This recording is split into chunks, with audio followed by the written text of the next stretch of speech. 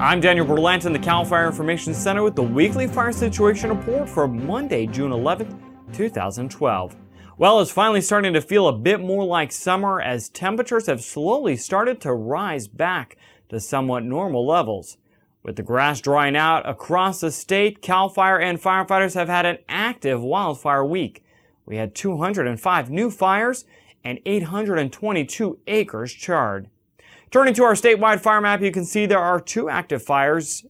In Tulare County, the George Fire has grown to 1,800 acres and is now 85% contained. The U.S. Forest Service estimates full containment on that fire on Tuesday, June 12th.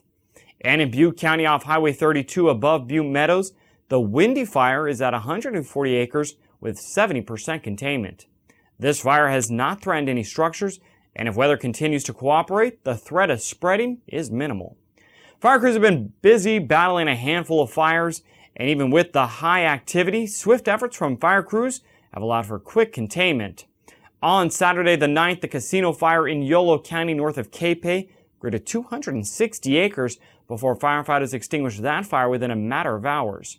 And down in Southern California, fire crews responded to a fire in Los Angeles County off Interstate 5 in Castaic. That fire actually shut down the interstate for quite a while. It began on the 8th and grew to 525 acres before containment was made on the 9th. And on Saturday in Riverside County in East Hemet, firefighters were able to contain the Creek Fire overnight after it charred 76 acres. Taking a look now at our weather headlines for the week. The state will continue to experience an overall drying trend, especially in coastal areas.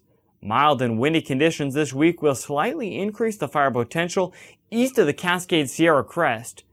And in the southern part of the state, cooler temperatures and higher humidity will decrease the likelihood for fire, and there's also potential for even a few scattered showers later in the week.